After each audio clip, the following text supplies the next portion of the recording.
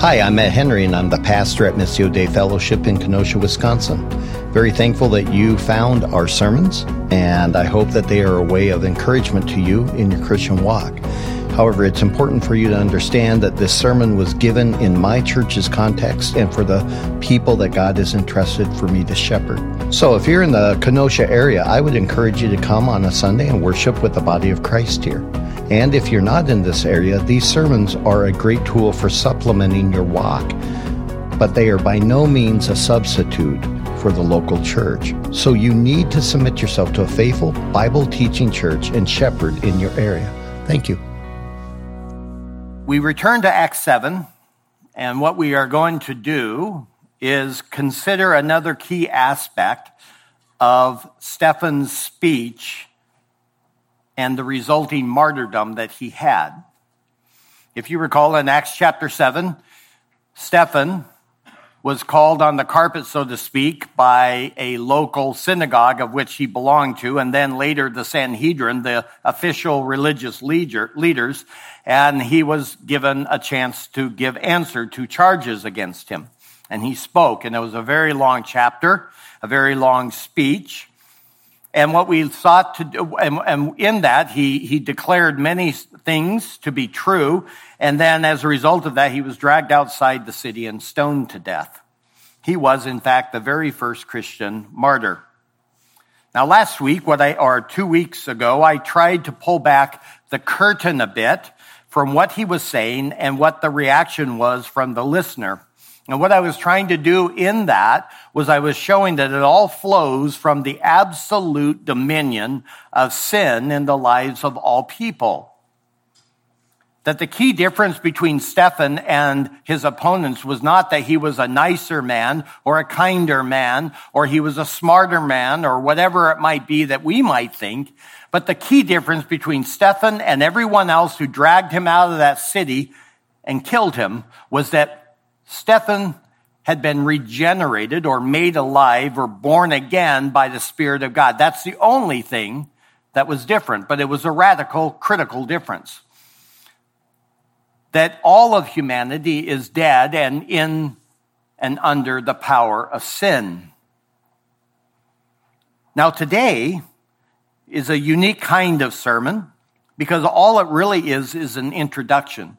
As I was working on my sermon and what I intended to try to communicate out of this passage, I began to write my introduction. And when I was to page 6 of my introduction, I realized it was not an introduction anymore, but it was a sermon.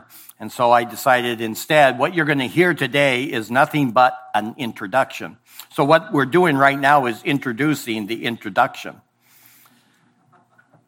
I plan on doing this by delving into some challenges we face in our culture today with regard to language and meaning. And out of that, I hope that we will see the importance of getting the meaning right when we approach the Bible and what it teaches. In other words, that we would learn to use the words and idea the Bible uses in the way that the Bible actually uses them. And then next week, Lord willing, I want to show you how then there is this common theme that is running through everything that Stephen says. It flows wonderfully through it, holding it all together. And it is a concept or the idea of deliverance or liberation or salvation and rejection. In other words, I want to have you understand that although the name of Jesus never is mentioned in this speech of his, that nonetheless his presence is clearly seen if only we will let the words say what they're saying.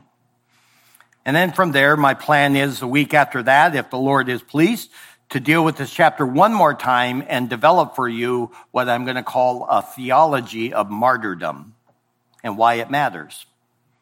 Well, that's my introduction to the introduction, so let's get into it. This is going to be how do I say this? It's going to be a thinking sermon, okay? Understand what its purpose is. It is to introduce what we're going to then do.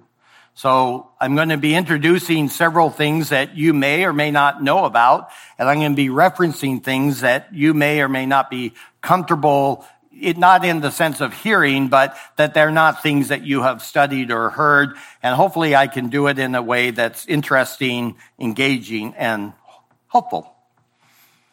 It's all about words, though.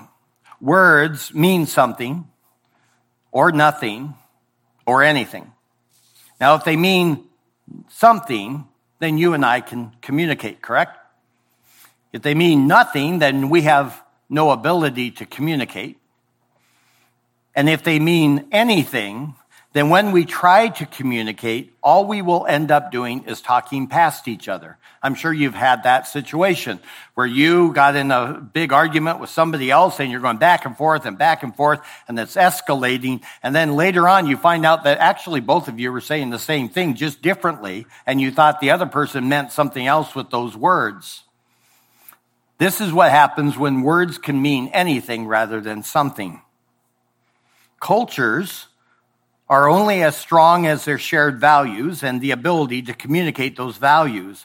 And I would argue that the closer any culture is to a proper biblical worldview, then the better off it and its people will be. Well, we see this battle over words rising today in so many different arenas of our society, and it's creating a great strain, division, and confusion for many. And many of those would be in this room. The rise of various sub-movements, all flowing out of what's known as a postmodern understanding of reality, has made language an absolute mess. The result is a loss of any real meaning. For all that matters is how one feels about something and whether what is said or used is in agreement with the current approved agenda. You see it with the word science in discussing mandated vaccines or masks. You see it in the world of genders, where male and female means anything or nothing, but definitely not something. In the realm of ethics, this is even more fascinating to observe, although it's disturbing as well. Sexual ethics now exclude only one thing that is definitely wrong. It is declaring that a monogamous heterosexual relationship is the only proper and right relationship, and that it must occur only within the bounds of marriage between a man and a woman. You can believe anything about sexual ethics you want, except for that one. And that is the nature of words. So this whole reworking of language and words is fully ensconced in the church now and its various institutions as well. And as such, it was on my mind as I studied Acts 7. There's a growing influence in the church, specifically the American church, in what is known historically as liberation theology.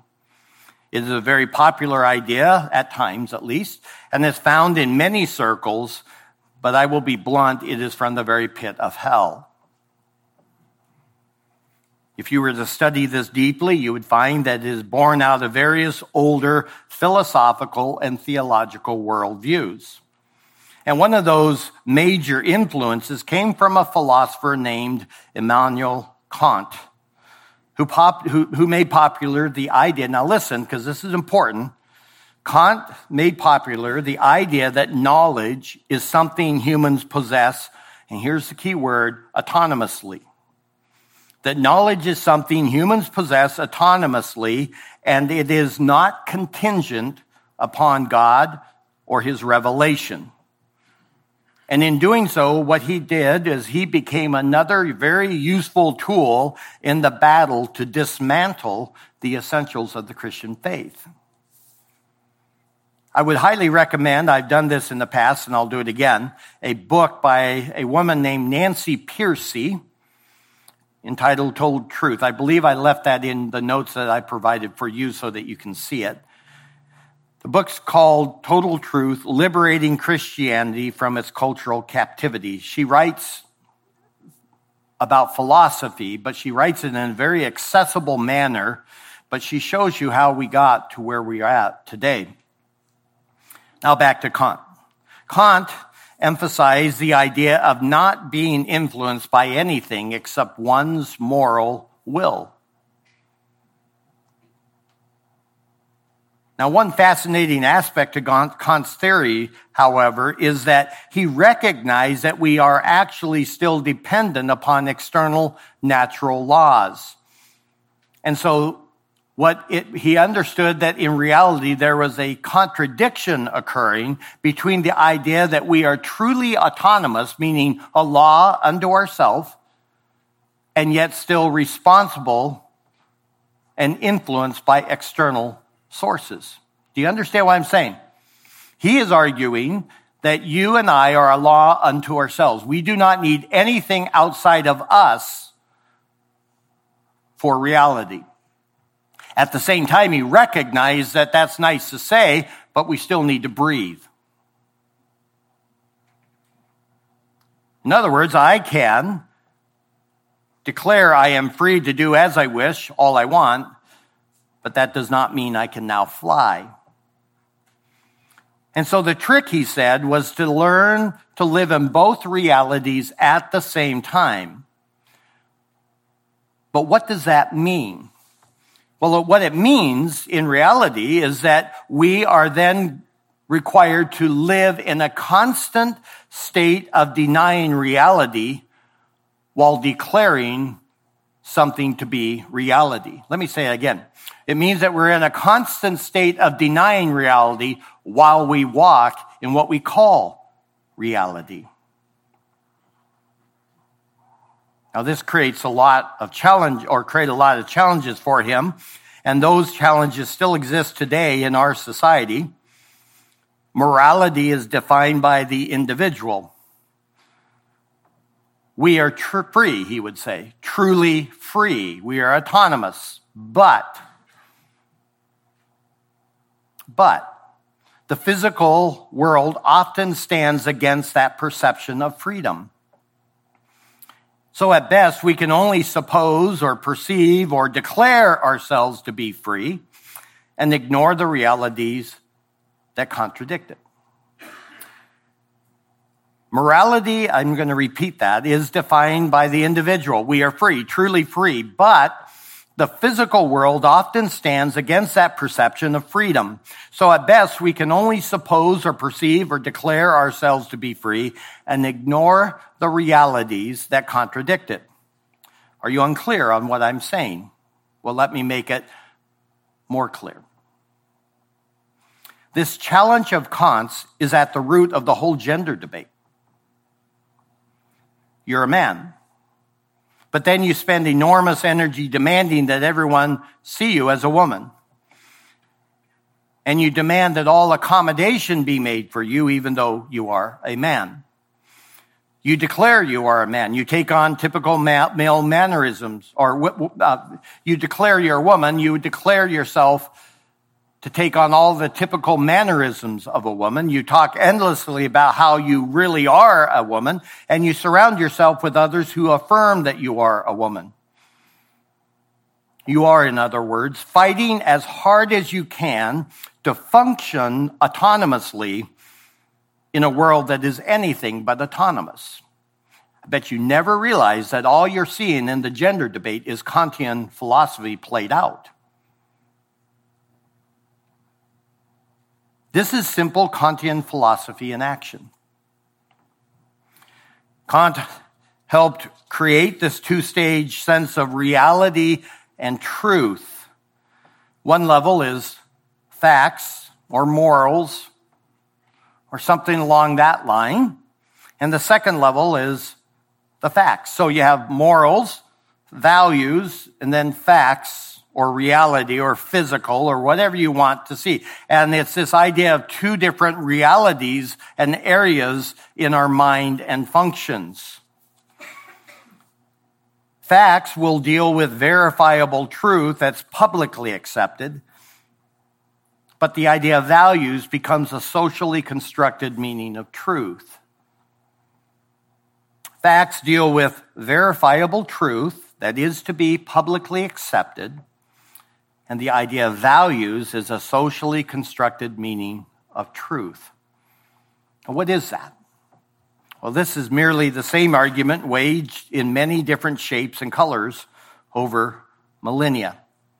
Satan ever and always seeks to separate the moral from the physical, the soul from the body.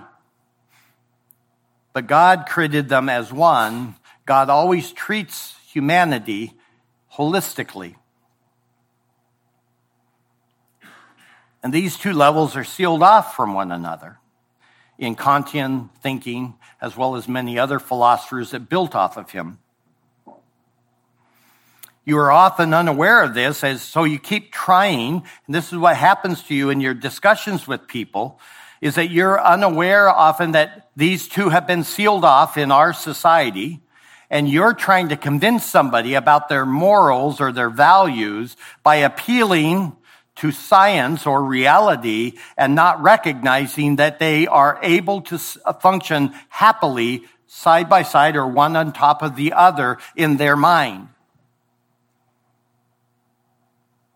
And so maybe you laugh at them, mock them, tease them, get angry with them, roll your eyes at them, but you don't actually understand what's going on, and so you fail to be able to influence them.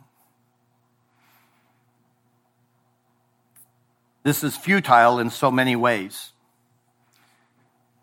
If truth is perceived as what I value, then I can recreate truth at will. And so can you. If truth is perceived as what I value, then I can recreate truth at will. So marriage now becomes, I just ask you if this sounds familiar to what you're watching and hearing. So marriage becomes a social construct that can mean just about anything at any time. And since it only exists within my own mind as reality, it's not subject to any of your arguments. What I call marriage is marriage, and there's nothing you can do about it. And if I want to say this is what marriage is, or that is what marriage is, or all of these are what marriage is, there is nothing that you can appeal to because it is coming from an autonomous mind that is a law unto itself. Well, this philosophy led to the rise of the liberal church, and that's a technical term. It's not just some liberal church that you call them, oh, those are liberals or something. This is actually a movement, the liberal church. And there arose from them major thinkings within the church at large, the visible church. Most definitely in France and Germany. These are the schools that brought these ideas in, and then out from them came a new type of scholar. A key person in that whole movement of scholarly work flowing from a Kantian mindset was a man named Friedrich Schleiermacher. You don't have to spell that. Friedrich Schleiermacher. He brought into these ideas, he bought into these ideas in the late 1700s, teaching that God could only be experienced through feelings. Did you hear that? That God can really only be experienced through feelings. And you say, okay, so? Well, the result was that he became a major influence in shifting the understanding of how hermeneutics functioned. Hermeneutics is simply the process by which you draw out and understand what the Bible is saying. That's all it is. Hermeneutics is how then do you approach the Bible, read it, and draw from it what it actually is saying. And Schleiermacher bringing this idea that the only way we can really have a relationship or know God is through our feelings, he radically then brought in a whole different way of approaching the Bible and how to understand it. Originally, it had been focused on the methods used to determine the meaning of the text. Actually, what does it say? And consistently, the goal was to understand what the writer or author intended to communicate. So it was focused on what did Peter write?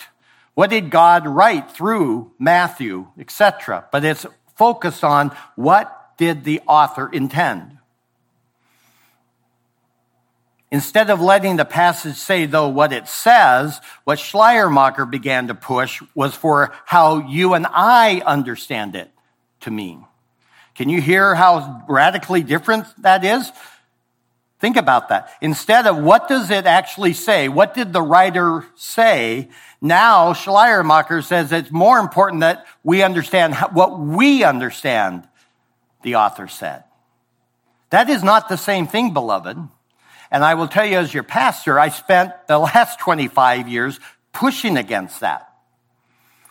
And it's a hard push because you and I, we buy into that oftentimes far more than we realize.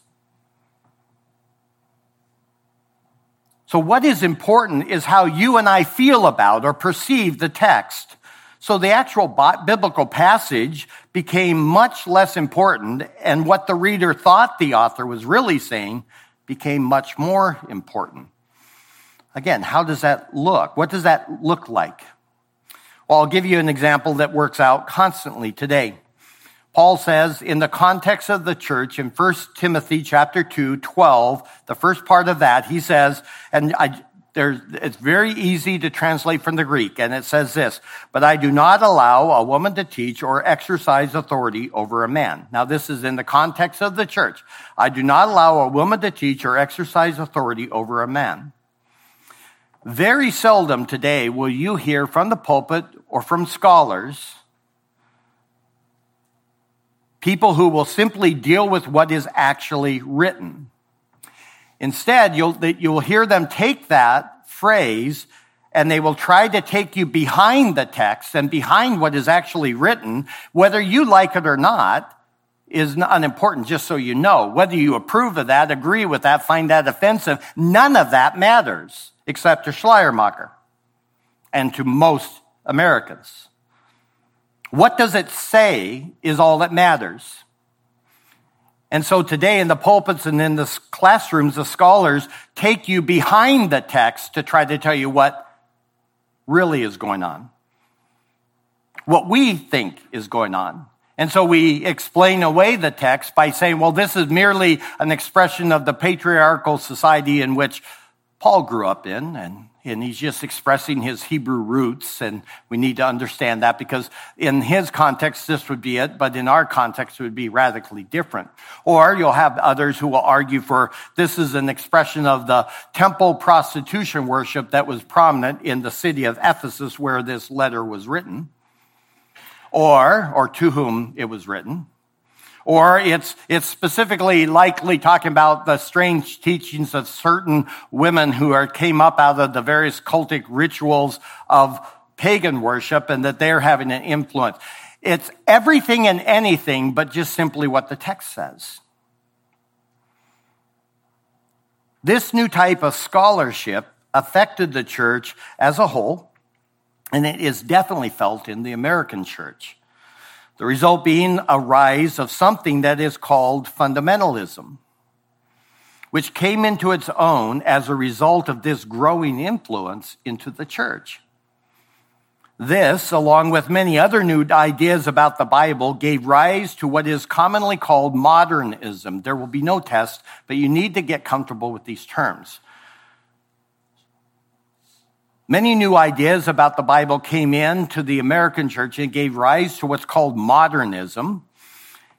Modernism argued, because we're not dealing with the text anymore, but how we understand the text, it gave rise to a whole bunch of new meanings and new doctrines related to the Bible, the death and resurrection of Jesus Christ, and others. And over time, they began to radically redefine these doctrines. But in reality, all they were really doing is rejecting the doctrines. As a result, key non-negotiables were established as the fundamentals of the faith. Things such as the inerrancy, without error, the Bible was given to us. the virgin birth, the substitutionary atonement, bodily resurrection, the authenticity of miracles. These were marked down as the fundamentals of that time because they were the ones that were being redefined from what the Bible said to what we understood the Bible to say, all because of Schleiermacher, and all of that is because Schleiermacher drank deeply from Kantian philosophy.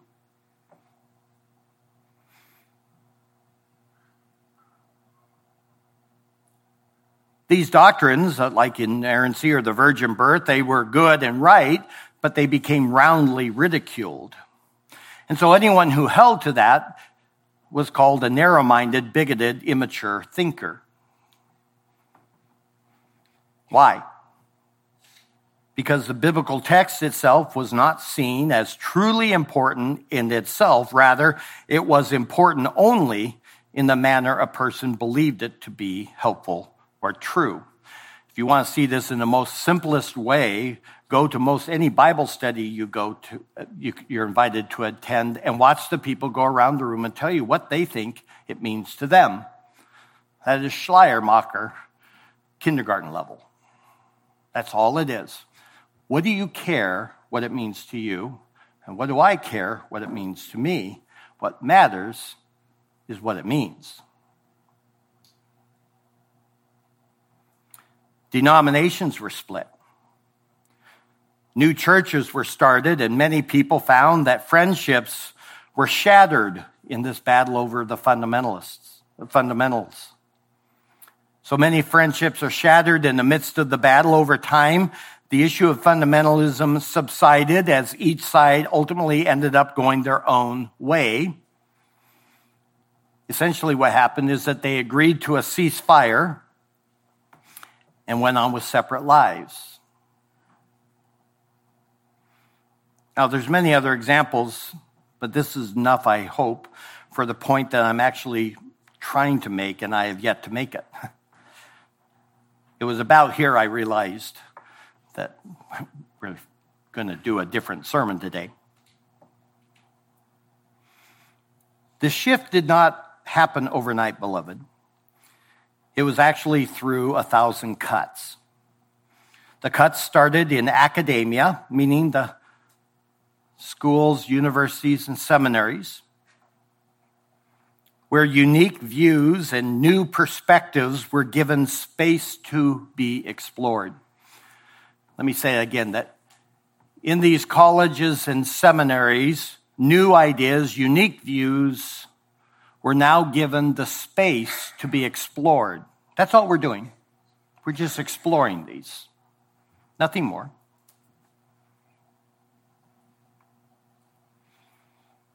For the average person, then, academia seemed so far removed from their lives that they found it easy to ignore.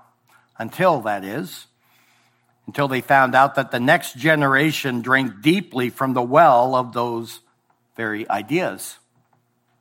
And you and I see this today still as we send our young adults to schools that promulgate these theories of knowledge and meaning in every subject, and then we scratch our heads when we wonder how it is that they came out the other end and they have moved beyond the small-minded thinking of their parents and elders.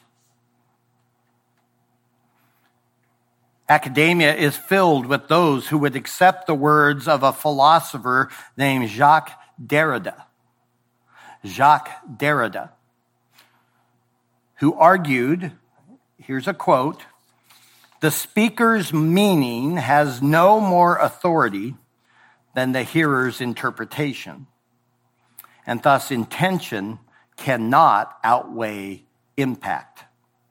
Let me say it again. Jacques Derrida argues that the speaker, the Bible, the preacher, whatever it is, the speaker's meaning has no more authority than the hearer's interpretation, and thus intention, the author's intention, cannot outweigh the impact of the hearer. Notice what was said. First, the author's meaning is no more important than how the hearer is affected by it. And yet, in the Christian faith, the authorial intent, the intent of the author, is at the very core of what is Bible interpretation. What did God actually say?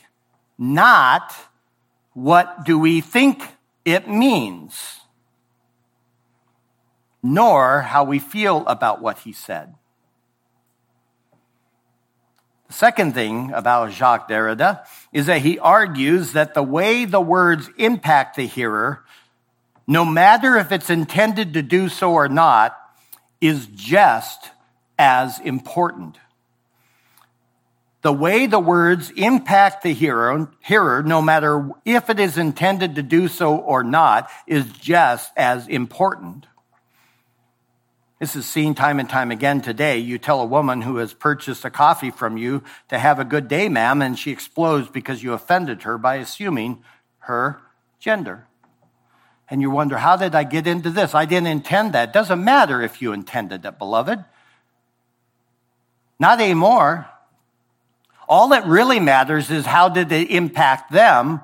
Your intention has no value in relationship to what the hearer is impacted.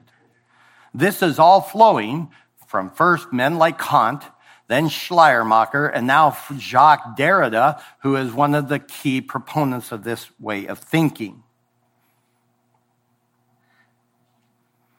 Now, to see this in the current setting, you only have to look at the term racism. The original definition would be this: discriminating against someone based upon their race or skin color, or by having prejudice against them based on race or skin color. Pretty simple. In fact, most of you, I'd say something along those lines is what you define racism. Unfortunately, the world around you does not define it that way anymore. They've changed that. And they didn't ask if you agreed, nor if you care. So one influential individual in this redefinition is a man by the name of Dr. Roberts of Stanford University, who defines it now as a system of advantage based on race. This system is virtually impossible to escape. Those are his words. It is a system of advantage based on race, and the system is virtually impossible to escape. In fact, he goes on to say that there is a passive racism that is evidenced by those who are not actively pushing against a perceived system of racism.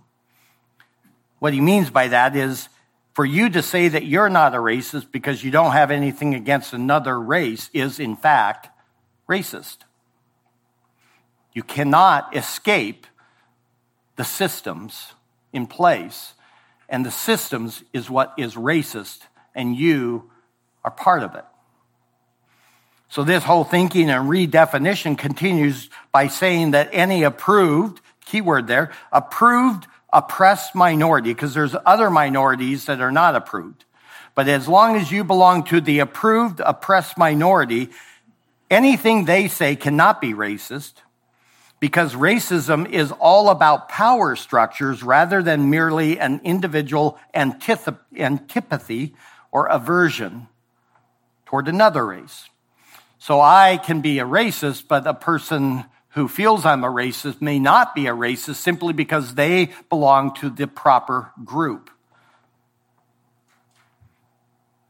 Now, the reality is that this whole system of thinking is now firmly established from top to bottom in our society. And to think this is not present in the colleges or seminaries funded by the church is simple folly. Pastors are stepping into pulpits throughout the land with minds infected with the evil idea that what is actually said in the Bible is not important, or at least not as important as how you react or feel about it. Doubt me? Go to any and every website you can of churches and see how many of them advertise their sermons as being relevant.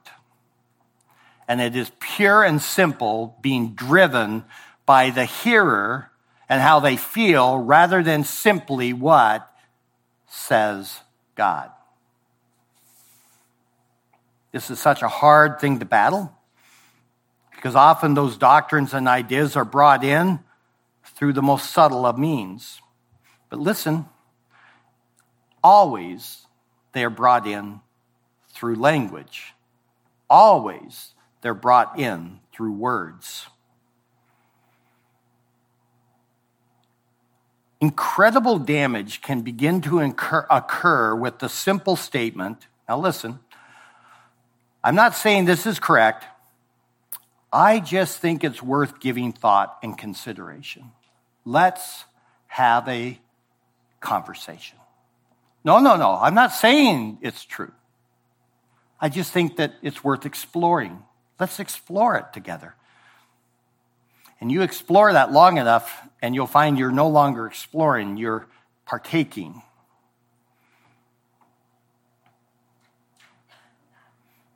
Again, how does this work today in the Christian world? Does God forbid sexual activity outside of marriage? I'm not asking you to speak, but answer that question. As a Christian, does God forbid sexual activity outside of marriage? Now, if you say yes, and I say, okay, well then show me a passage that says so from the Bible, you may come to a passage like this in 1 Thessalonians 4:3, for this is the will of God, your sanctification or holiness, that is, that you abstain from sexual immorality. Pretty straightforward. For this is the will of God, your sanctification. What is that? That is that you abstain from sexual immorality. But here's how it's worked out today in many churches, books, and schools.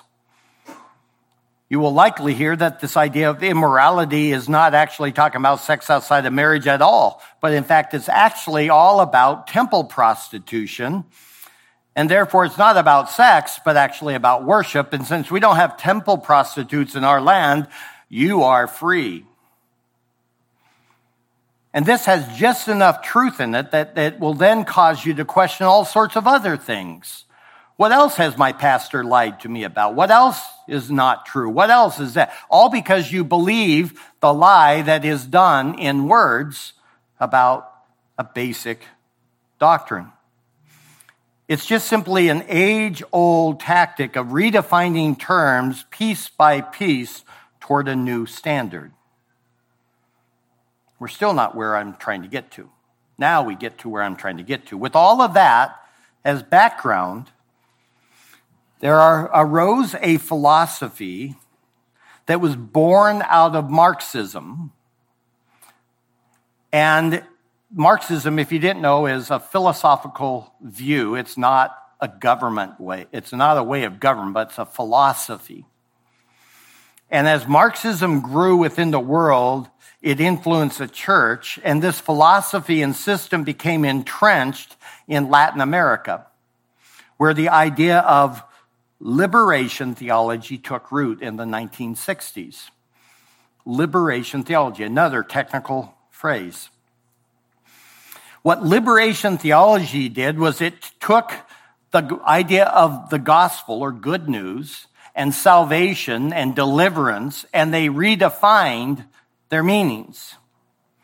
So now what sin is the oppression of the poor.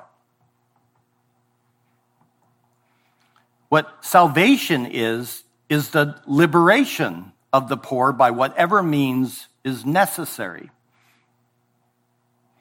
It's worth noting that oppression was very real in Latin America, and that made it all the more attractive to the masses as they were hearing people preach it. Now, it started in the Roman Catholic Church, but it rapidly moved into the evangelical church in Latin America. And by the 1970s, evangelical leaders, both there and in North America, were buying into it and teaching it. Now that then got picked up within the black churches of America and created what was known as black liberation theology. A major influence was a man named James Cone, C-O-N-E, James Cone, who strongly advocated that the church in America was systemically racist and that the blacks should leave it for their own churches and their own theology. Since that time, there also now has arisen a thing called Palestinian liberation theology and feminist liberation theology. All of these groups, though, use the same philosophical roots that I've just spent all this time talking about, and all of them make the Bible teach a whole different set of ideas by using the words differently. So sin is oppression, especially socially and economically, of certain groups of people. Salvation is learning to love your neighbor, for there is no barrier of sin between man and God. Justice is to know God means you practice social justice. So if you are going to understand justice, the only way you can understand it is by buying into social justice, because the God of the Bible is a God about social justice. Any of this sound familiar in the current day situation? I'm not even to current day. This is just what's been going on for the last 300, 400, 500 years. So this whole idea of liberation theology, it's the idea that there was a need for a prism or a filter through which to read the Bible. And here's what is fascinating. When liberation theology began to find its place in church, it was the result of Marxism. And here's a statement that was given by one of the proponents of liberation theology back in the 60s. Listen to this carefully. It found that the filter in Marxism was helpful, and it was argued within the evangelical church as being a helpful, I quote, analytical tool in understanding both the Bible and society. We have heard the same thing being repeated today, just with CRT, critical race theory. So what do you think my point is? In the American church today, this whole liberation theology is rapidly gaining ground. It's just the old lie in new packaging. It is because schools and leaders in the pulpit have abandoned the meaning of words and are now recreating these words to mean whatever is the cultural issue of the day. And so we can hear pastors say that God is found among the oppressed people of the world. That those who are kept at the bottom socioeconomic levels of society is where God dwells. And that we need to lift them up out of that place. We need to liberate them. We need to bring them salvation. However, the how of this is where things get a bit interesting, to say the least. You have others who will say that if we are serious about multi-ethnic churches, then we need to rethink who is in charge, who has the decision-making authority, and how money is dispersed and why. We need to dismantle the power structures. But when you ask questions, you find it's merely liberation theology with new clothes. This is all seen in the rising cry throughout the so-called evangelical church for reparations and redistribution of wealth and power. And when asked how much will be enough, the answer honestly and perhaps surprisingly to you comes back that it will never be enough. There is no limit. But, now here I try to turn the corner, so listen. You have to understand that that's not the real issue. All of this stuff swirling around that you get so angry over and maybe you tweet about or post on Facebook or this or that these are not the real issues. There's actually a darker, far more insidious reality that's going on in all of this verbal salad that's being tossed about. And it starts all the way back in Genesis 3, where Satan said to Eve, "Indeed, did God actually say?" and the battle over words began. At the core of all of this is simply a battle for truth. And the Bible would say that truth can never be known by experience, but only through words. And words must mean something, and when it comes to the Bible and theology, words are absolutely necessary. And so liberation theology and liberal theology follow this long history of redefining terms. And a key one that is what happened with Stephen in Acts 7, you must understand. This whole battle of words and their meaning has been going on since the time began. And what Stephen simply did in Acts 7 is he brought up and worked through the text a common theme of being rescued, delivered, saved, or liberated. And so I invite you this week to read through his speech this week and see if you can circle all of the common themes where he is mentioning those ideas. He's using words, and he's using words out of the scripture, and he's declaring them to these people, and they are angry because they will not accept their meaning. They reject those meanings, and they redefine them to mean something else so that Jesus is not Lord, and therefore they are not guilty of murdering him, though God raised him from the dead. Stephen chooses the characters out of the Old Testament very carefully. They're some of the favorites of Israel. These are the mighty men of faith, used by God in glorious ways for the good of the nation.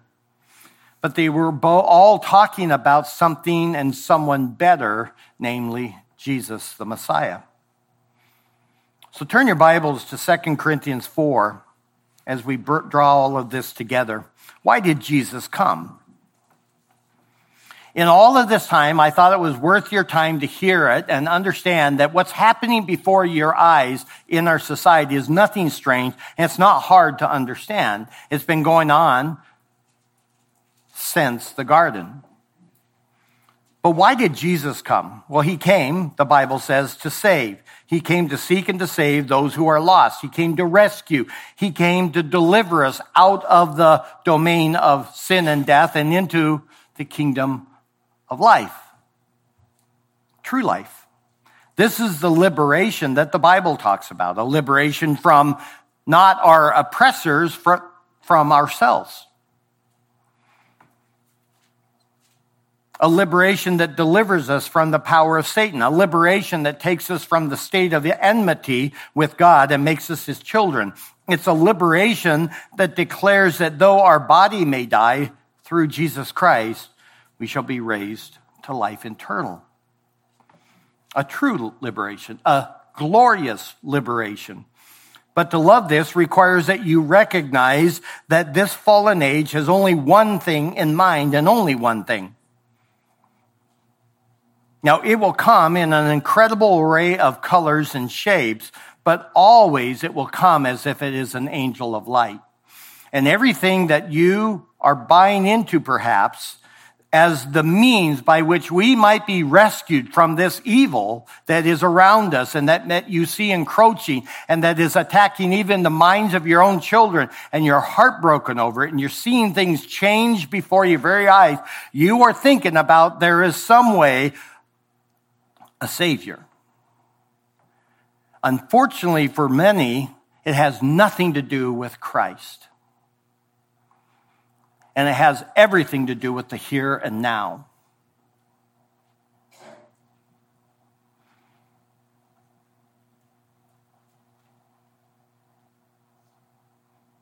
It will come as an angel of light, promising you prosperity and goodness and safety and protection. But it's really that same old lie, has God really said. And in and through it, every incarnation, all of it is saying that salvation means something other than salvation from the wrath of God due to our sin. And in 2 Corinthians 4, verses 3 through 5, we see that played out. And I want to just take a moment for us to set our minds upon it. 3 through 5, Paul writes, and even if our gospel, the good news, is veiled, it is veiled to those who are perishing, in whose case the God of this world has blinded the minds of the unbelieving, that they might not see the light of the gospel of the glory of Christ, who is the image of God. For we do not preach ourselves, but Christ Jesus as Lord, and ourselves as your bondservants for Jesus' sake. In verse 3, he says everything that he is doing, it's all about the gospel. But the question is, in Paul's effort to explain this, he's trying to show you, why then do people not see it as the gospel? Remember, gospel means good news, glorious news. Why is this thing he preaches not seen by people as the gospel? Why is it that we constantly have to push back against other types of teachings that come into the church rather than the simplicity of the gospel? Why do we keep leaning on new methods and ideas other than the gospel for our good and well-being? It is simply put because we do not see it as the gospel. It is veiled. It's hidden from the minds of the unbeliever. Now, how does that happen? Well, verse 4 tells us, in whose case the God of this world, which is another way of saying Satan, has actually blinded the minds of the unbelieving. So in a unique way, Satan takes the minds of all who are not a Christian and blinds them. And so when they hear you talk about the gospel, they hear the gospel preached, it doesn't resonate with them because their minds are blinded. In fact, they're doubly blind because the Bible says in Romans 1, and we spent that time 2 weeks ago looking at that, in 1:18 and following, that in fact, the unbelieving mind is actively suppressing the truth, that we ourselves know there is God, and we will not honor him as God nor give him thanks. Instead, we press it down, and it is our own blindness due to our sin. On top of that, you doubly are blind because then alongside you comes Satan, even more blinding you. What is he hiding from you? That the gospel is good news. And because we have that, and then we make church all about the unbeliever, and we're trying to figure out ways to get people into the church and have their rear end stay in the church, the external building, that gathering, we have to constantly be recrafting our sermons and our actions so that we can appeal to them, because the one thing they don't find appealing and precious is the only thing the church is for, the gospel. And we scratch our head. Why is this happening? Because they're blinded. You were blinded. And out of that blindness flows all of this stuff from Kant and Schleiermacher and Derrida and Kohn and countless other men and women throughout the centuries. Well, what is the core of the gospel? We'll look at verse 4, the second half. That they might not see the light of the gospel. What is that? The glory of Christ, who is the image of God. That ultimately what he is hiding is how absolutely soul-changing, life-altering, glorious the person of Jesus Christ is. And so I can say that in every possible way, even to myself, and it is shocking how often we say, uh-huh. And that's even as a Christian. How much more dark is the mind of the unbeliever? Which is why I spent the whole time, the sermon before, talking about the absolute need of a regenerated heart, a heart made alive by the Holy Spirit, because alone we'll never get there.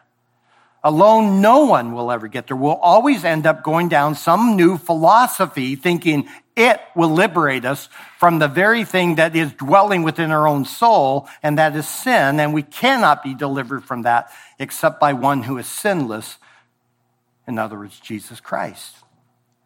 So what must Paul and you and I preach? Look at verse 5. For we do not preach ourselves, but Christ Jesus is Lord, and ourselves merely as your bondservants For whose sake? Their sake? No, for the sake of Jesus. Now listen, why do you not share the gospel? Why do you not preach the gospel? Some of you know you ought to. Some of you are constantly talking about how you want to or think you should. Maybe you're giving little notes to people. Hey, pray for me that I might be able to maybe share the gospel with so-and-so. But you've been asking that same prayer request for 15 years and you've never gotten around to sharing the gospel. Why? I will guarantee you that most of the time it is simply because you have somehow made the gospel about you. And you don't think that you're going to be good enough at giving the gospel. And so you stumble over you and your skills and your wisdom and your ability to say things in such a way that somehow, if I say it the right way, I will help a person see the glory of Christ. And beloved, you can't. None of you can. I can't. I've learned that the most painful way over all these years of preaching here and another 7-8 years preaching in LA. I understand I cannot convince you and you cannot convince anyone else of what is true. Only God can. That's all he's asking you to do, though, is declare it. Say it. Talk about the glory of Christ. Talk about what Christ has done, who he is, what he has accomplished, and leave the rest to God. Get yourself out of it, and you'll do much better.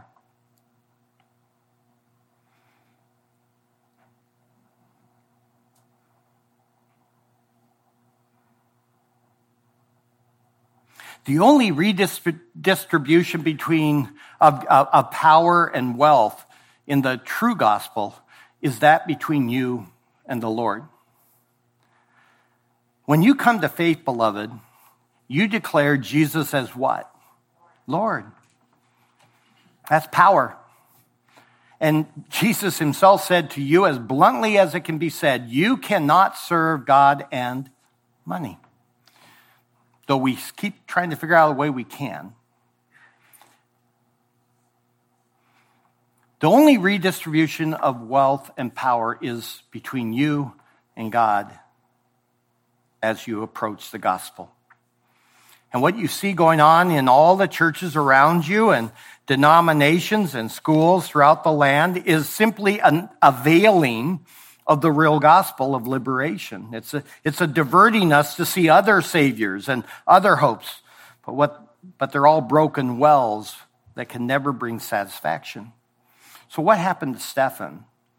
Why was he arrested and why was he lied about? Because he was preaching liberation. But that liberation is only found in Jesus. So what was it that made them drag him out and stone him to death? He showed them that God is the only true liberator and savior, and that they would not see that because their minds were blinded, and so they killed him instead. If you're going to share Christ only when you know that it's going to bring about your comfort and maybe the salvation of a soul, you will never preach Christ. But when you become like Stephen, and you're convinced that Christ alone saves, that the power of God unto salvation is and only is the gospel, and he never asked you to worry about anything beyond that, you will then become burdened for the souls of those around you. Beloved, what are your saviors? What are the saviors perhaps you hold to far more jealously than you do Jesus? Ask yourself these questions. What or whom do you obey? What or whom captures your time, your money, and your energy? When you sit and speak to others about the events of the day, what is the hope you point them to?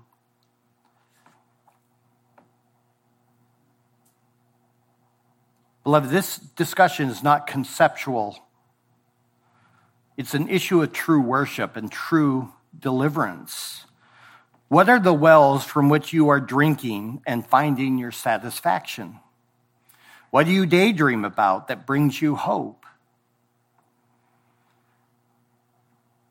My last words are this. Think carefully, beloved. Think very carefully. Let's pray. Holy Father, I do pray that that's what we all shall do, from top to bottom, young and old alike. What do we hope? What do we find our delight in? What is our purpose? Where is our treasure? Who is our Lord? We can say it in so many different ways, Father, but it all comes back to this. Are our eyes veiled by Satan, or have we truly seen that Jesus is altogether glorious, that he is our Lord, our source of salvation, our purpose, and our hope? Father, I pray that you would push us to never give up the truth of the word. I pray for the young men like Matt Miller and Grayson as they are looking forward into their ministry rather than back like myself.